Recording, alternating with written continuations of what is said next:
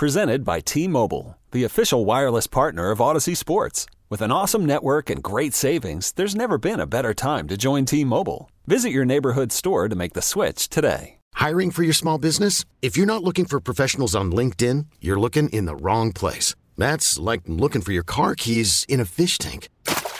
LinkedIn helps you hire professionals you can't find anywhere else, even those who aren't actively searching for a new job but might be open to the perfect role. In a given month, over 70% of LinkedIn users don't even visit other leading job sites. So start looking in the right place. With LinkedIn, you can hire professionals like a professional. Post your free job on linkedin.com/recommend today. Joining us now on the Schneider Orange Hotline, one of our good friends of the program, Kevin Harlan, play-by-play broadcaster for CBS Sports, Turner Sports, Westwood One. I can go through the resume, but it would take up the entire interview process. Kevin, how you doing, buddy? I'm fine. Bill, good to hear your voice, and great to be talking to the great state of Wisconsin this afternoon. So what have you been up to? Because I know you're doing, you're not, just kind of sitting sedentary with a fishing pole off of the back porch up there in Door County, right? Well, let's see. We've cleaned, we have a shed on our, near our home up in Door County, and we cleaned that out. My son and I did, and organized it for the first time in about 20 years, and that was good. And then back at our other home here in Kansas City, I've cleaned out an office. I'm cleaning out now the basement, and in between have done a lot of shows like yours. Have done a couple of these Zoom classroom things for kids that are interested in getting into broadcasting, and different organizations around the country have come up with these tutorials or these hours where these kids can ask questions about broadcasting and get tips and things like that. And they've had a variety of sportscasters on there. I'm just one of many, many. But that has been fun to do, and that kind of connect with the next generation of broadcasters. And at the same time, kind of getting ready for what I think is going to be the beginning of a NBA, a conclusion of the regular season and playoffs, and getting ready for the upcoming NFL season. So I'm trying to keep myself busy in addition to our grandson and our kids. Everybody's here in town, so we're a lot of moving parts, but certainly great. And like everyone, hoping this comes to a conclusion, but staying safe and staying at home and making the best of it. I guess let's start with basketball first. So Peter Feigin was on, the president of the Bucks, a couple of weeks ago. He said there has never been a consideration to cancel the remainder of this season. How difficult is it going to be? Do they just jump right back into the postseason, do you think? Or because if I'm a team that's on the outside looking in and I'm not going to make the playoffs, I'd hate to gear up and come back and get back my legs underneath me and all of that for 3 games, kind of tune-up games for teams that are going to the postseason. How do you see all this working, or do you just, like the rest of us, we're just up in the air right now, we really don't know?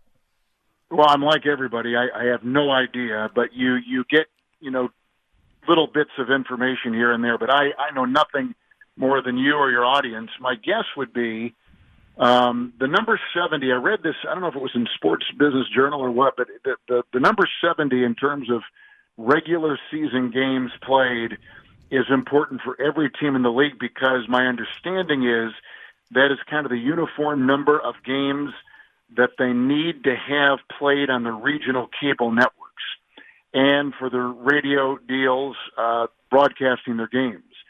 And if that number 70 is not hit, in a great many of these teams, I don't know if it pertains to every team, but I know for many of them, then the contracts these teams have signed with these regional cable networks becomes, I think, a little bit turbulent. So while not knowing the specifics, I think that becomes a reason to at least make, 5, 6, 7 games possible for the remainder of the regular season. But you're right, for the teams that are, 20, 30, 40 games out, don't have a chance to make it, I don't know why you would play except for that cost. And the owners may say, it may not mean much to, just the guys in the media, but listen, for us in these cable relationships we have, it's huge.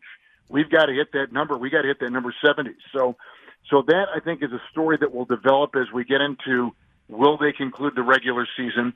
If they don't, and there are teams that are like in the 9 and 10 position in the 2 conferences with a chance, with games to, within a couple games reach to make the playoffs, they may have like a mini round robin 3-game playoff. I don't know. I'm just guessing here, but in a way that would make it fair for the teams that are just on the outside looking in, a chance to possibly make it in with a push.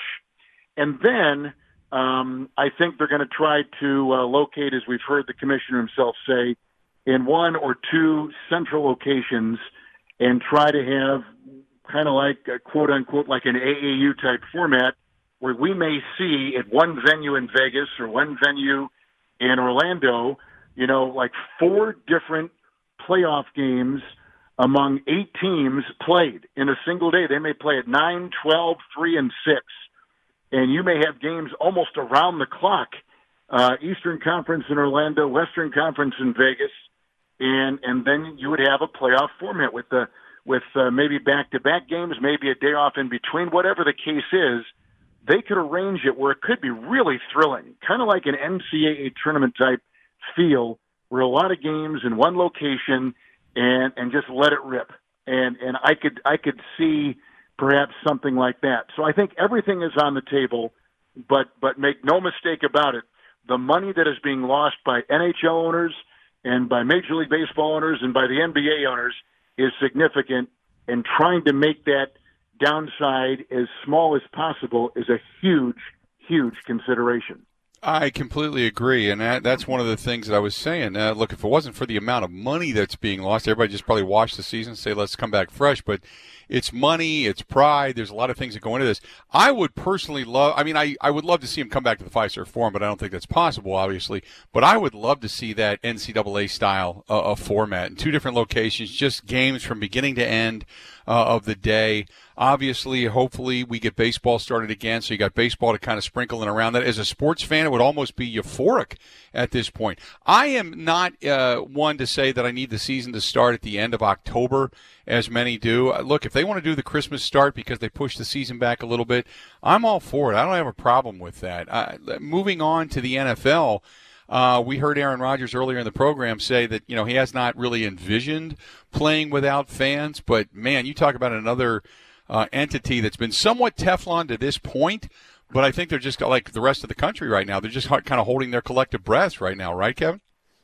Yeah, clearly this is a hour by hour type of situation and how they're going to proceed. But I do think there will be football. The feeling is, and the way they're now talking about maybe some kind of a mask inside the helmets, inside the face mask of the players, you could easily see something working if they would give all the players the clear shield, for instance, which we see many wear anyway because of pre-existing eye conditions, eye injuries. If they make them all wear the eye shield, and then you had something inside the mask that could perhaps even go down to the neck, but not, in any way hamper breathing, you could see something like that really being developed. Now, would it be 100% everything we've come to expect with hard-hitting, skill, precision, everything that we expect of the NFL? It may not be quite the same product, but it would be safer in these times. And until there is the vaccine, until they've got it under control, until they have some, real direction, that may be the best way to go. And I think fans would then appreciate at least the product on the field would be pretty close to what they've seen. But in terms of being in the stands, I just think that's going to be a day-by-day thing to see just how comfortable teams in the league, how they're going to be handling that, I think will just be told by time and further scientific, developments that we're seemingly watching night by night in the news, that they've come up with another stride forward to a vaccine or to prevent the severity or whatever it's going to be. So I really think right now, if I were a betting man, and again, I know no more than what I read like all of you, my guess is we may not have the preseason in the form of 4 games that we've seen in the past, but I could easily see a game or 2, and then I could easily see the schedule and with constant testing and a lot of diligence.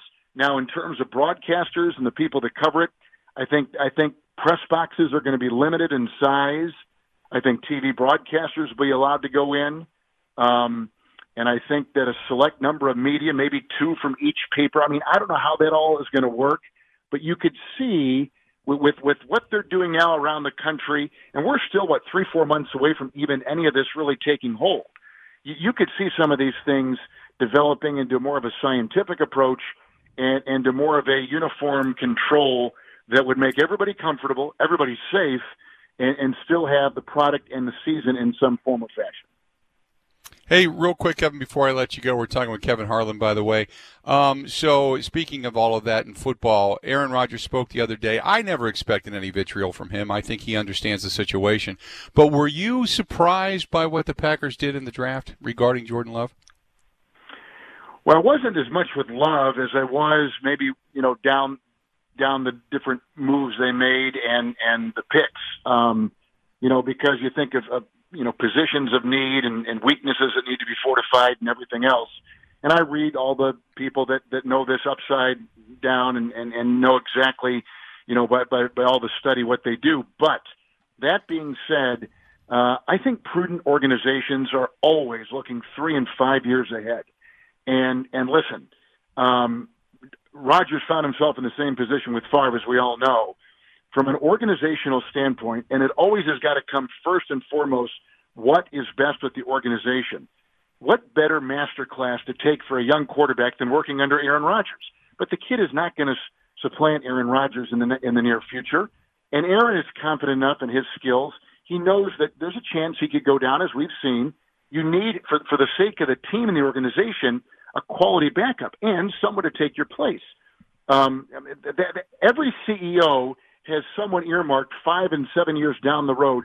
Who will take my place once I have to retire? And just any good organization is always manicuring somebody to do that.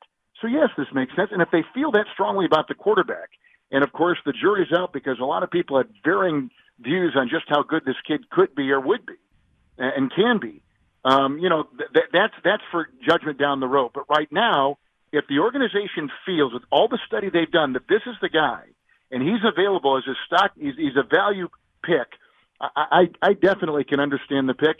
And Aaron has nothing to worry about. He's a Hall of Fame quarterback, a first ballot Hall of Famer who's going to get in. My concern would be, are these receivers that I'm going to go into the season with again going to be better than what they were a year ago and as good as the organization thinks they could be, and how can I make them better? I think he keeps his head down, his eyes ahead, and he worries about the task at hand instead of looking to the left, the right, and front and back and say, what do I have to do now to be the best me and the best team?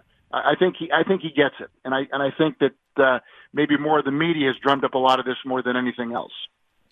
Always great to catch up, my friend. Stay safe. Hopefully you got a couple other sheds to clean out just in case. You too, Bill. I've done the exact same thing. I know where you're coming from, man. So we hopefully we'll see each other real soon. If not, we'll talk sooner than then, okay? Always fun. Thanks for having me on. Nice to visit with you. Take care. Appreciate it, pal. Talk to you soon. There you go. Kevin Harlan joining us for a couple of minutes on the Schneider Orange Hotline. Schneider hiring drivers right now. You work hard. They treat you fair. 80-plus years they've been getting it done. Call them 844-PRIDE or go to SchneiderJobs.com. That's 844-PRIDE or go to SchneiderJobs.com. You could spend the weekend doing the same old whatever, or you could conquer the weekend in the all-new Hyundai Santa Fe. Visit HyundaiUSA.com for more details. Hyundai, there's joy in every journey.